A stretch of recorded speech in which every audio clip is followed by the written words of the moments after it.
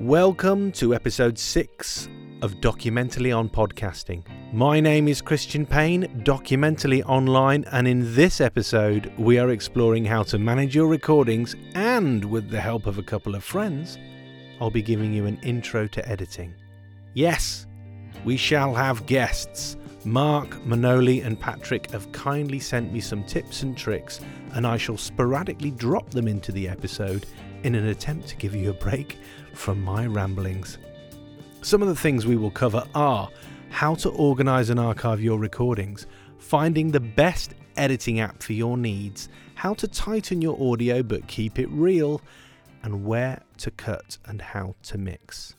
So, let us begin. And now, a personal favourite of mine, stay right here for another instalment from Documentally.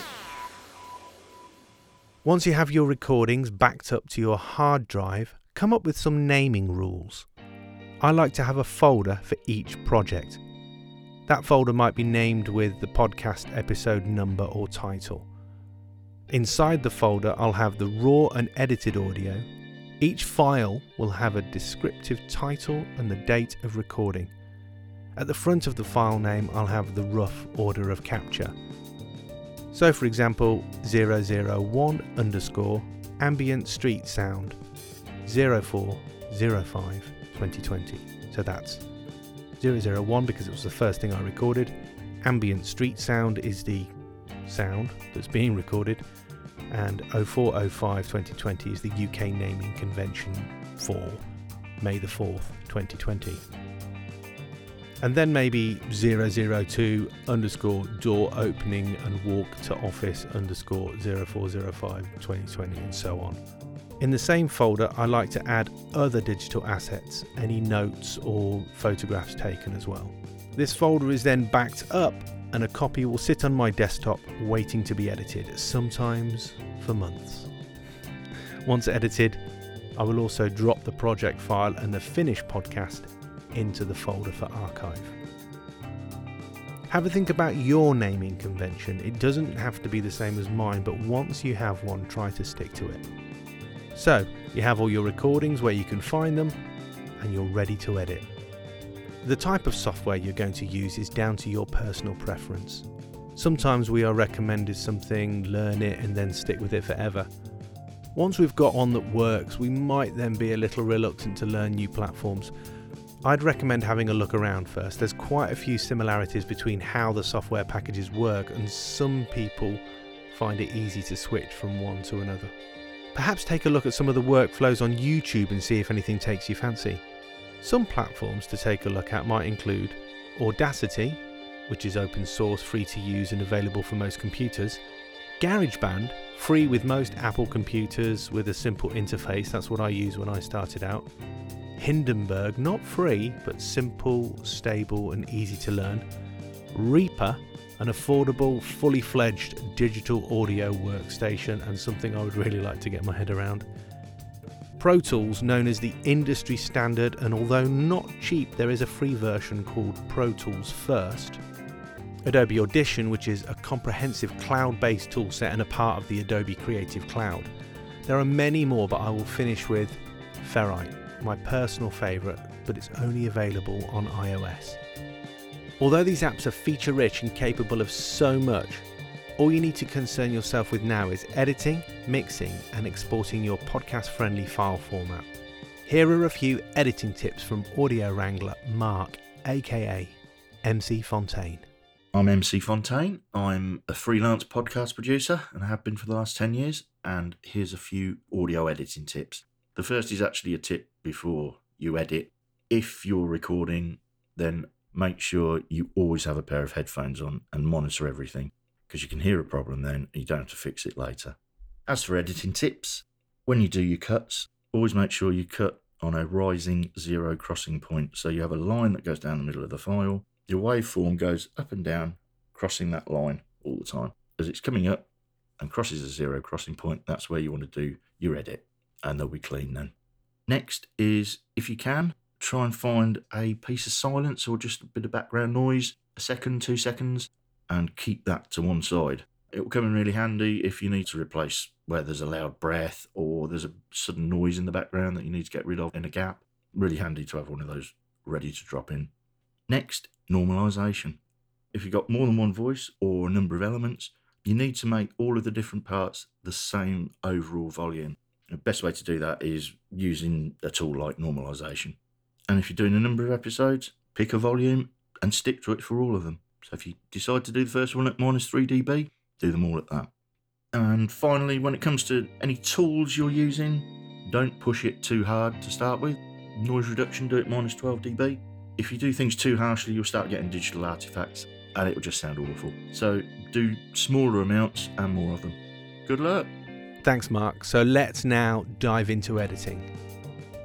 When you start out, it's worth noting that the time it takes you to edit might be 5 times the final length of your finished podcast. You will be able to bring this down with practice as you hone your workflow.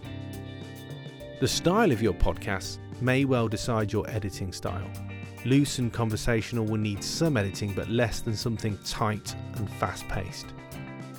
You tighten your audio by listening to the dialogue and taking out long silences, repetition, excessive ums and ahs, and any content you feel is unnecessary. I prefer to do the least amount of editing possible, only enough to clarify points being made. Breathing is natural, and too much editing can take out some of the facets in the dialogue that give you a sense of what the person is like and how they think. Too much editing can also twist somebody's words to have another meaning. As we heard from Mark, where you make the cut is important. If you make your edit mid-breath, it will be obvious and jarring to the listener. When trimming and removing sections, always edit at the beginning of a sound. It's hard to explain this in words and no pictures, but it should become clear when you have your audio waveform in front of you. So you should be chopping your section, moving the audio along to reconnect the dialogue, and repeating as you move through the edit. This sounds slow and cumbersome, and it is until you find your workflow. Remember to listen back and that the undo button is your friend. If you can't hear where your edit is, great job. If you can, undo and try it again. Practice makes perfect. Let us now hear from Manoli Moriarty about comping, improving the sound of your audio in post, and adding music. Hello everyone, this is Manoli Moriarty. I'm a composer, lecturer in music recording and performance, and the owner of a very Mediterranean accent. Today I'd like to share with you 4 tips on improving the sound of your podcast, from processing your voice recordings to finding and editing free music.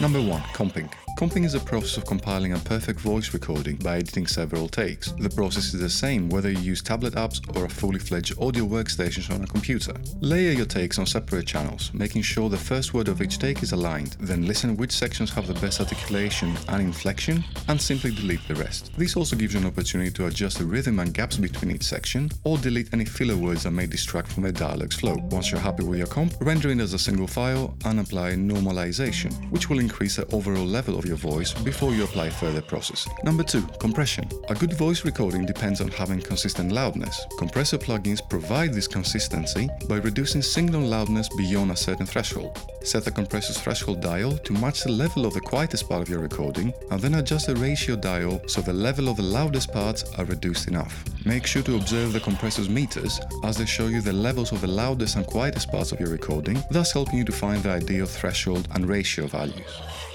Number 3. Equalization. Equalizers can be used to provide better clarity in your recording by increasing or decreasing the signal's energy in specific frequency ranges. For example, any energy below 80 to 100 Hz will only make your voice sound boomy. To remove that frequency range, select the high-pass curve in your equalizer and increase the frequency until such boominess goes away. The most important frequency range for voice is between 1 to 4000 Hz. If you feel your voice sounds a bit muddy, use a bell curve set around that range to increase the gain between 1 to 5 decibel. If you find yourself having to make dramatic equalizer adjustments to get a decent sound, it might be worth making another recording. Number 4. Free music. Nowadays, we're truly spoiled for choice when looking for free music, with many online libraries offering thousands of ready-made tracks. However, it is important you read the terms and conditions on what each composer allows you to do with their work. Examples of online resources include Filmstro, Ben Sound, and my personal favorite, Free Music Archive. The track you're listening here was produced by Andrew Codeman, who made it available on Free Music Archive with an attribution license, meaning anyone can use and modify the song as long as the original creator is mentioned. Thanks, Andrew. So this is it for me. These tips can help you to improve the sound of your podcast and make you sound like a confident and articulate presenter. Now, you just need to find something interesting to talk about. If you want to check some of my own work, visit manolimoriarty.com. Thanks, Manoli. The link is also in the notes. Once you have your dialogue down, you might want to add in sound effects or music. When adding extra tracks and layering your audio, it's imperative that all your sounds have a volume relevant to their importance in the mix. Move through your edit, listening to ensure the dialogue is clear and understandable, and the other audio elements are doing what they have to. The sound effects might be colouring a scene and the music driving the mood and emotion. If need be, shift things around to fit the music. Once you feel you've cracked the final mix, leave it for a moment and then return to it and give it one last focus run through. Close your eyes if you feel you might be able to focus better on your work. This is the point when you're in danger of getting really precious. If there is nothing glaringly bad, you're good to go. All that's needed now is for you to export to an MP3 for your podcast feed and an uncompressed high-resolution file for your archive.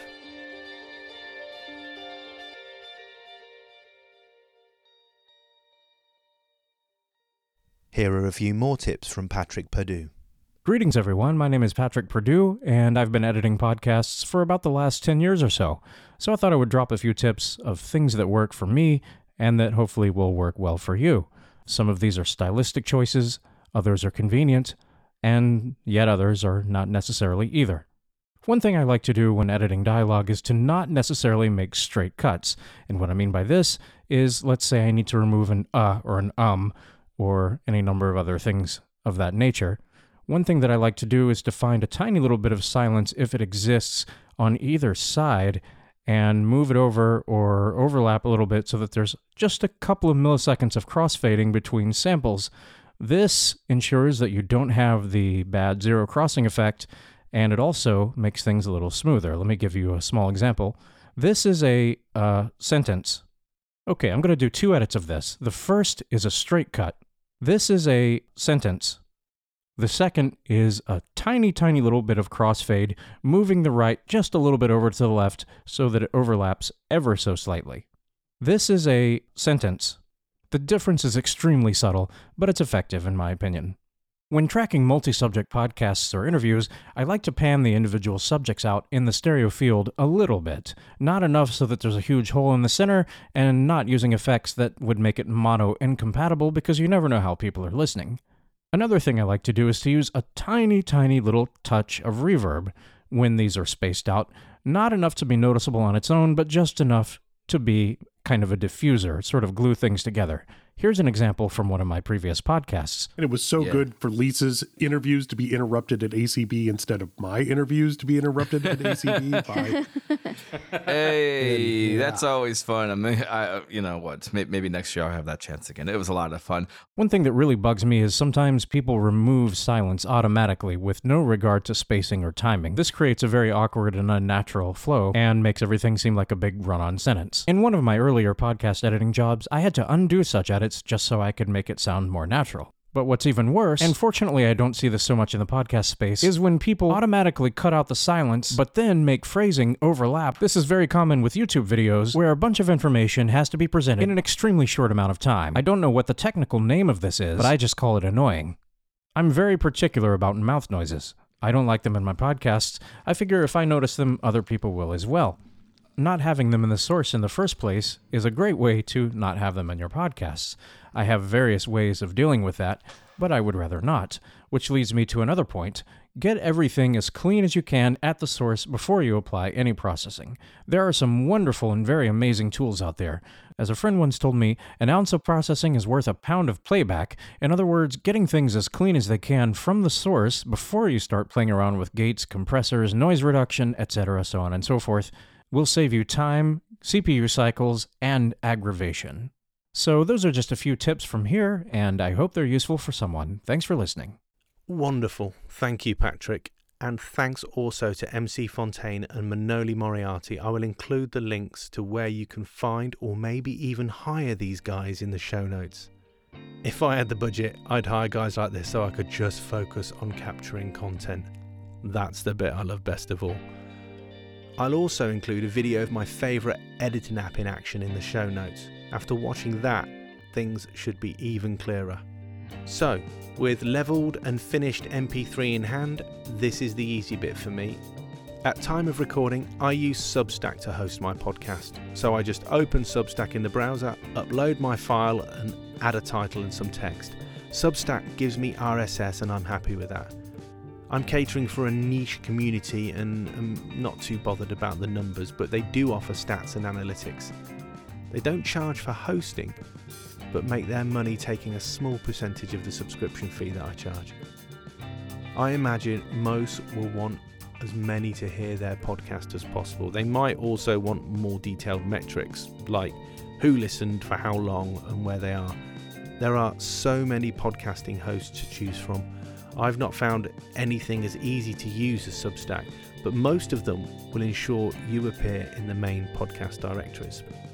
Take a look at Audioboom, Blueberry, Buzzsprout, Libsyn, Podbean, Simplecast, SoundCloud, Spreaker and Transistor, just to name a few. I'll drop some of the links in the show notes. So that's it. Thanks again to Mark, Manoli and Patrick. There's also some music that I've used from Freaky Fwuff. I'll include a link to him as well. My bits of this podcast were recorded during the COVID-19 lockdown of 2020 in my shed. I used the Zoom H6 and a Rode NT4. I edited it in Ferrite on a first edition iPad Pro. If you would like all of my writings, links, curation and audio, please subscribe to the Documentally email dispatch at documentally.com/subscribe.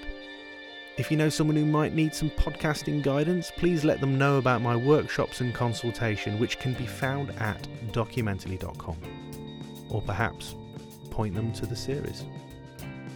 If these episodes have inspired you to podcast, please let me know. Next week, we shall be back to my usual semi-edited audio moments and actuality. Thank you for listening and subscribing. Take care. Over to you.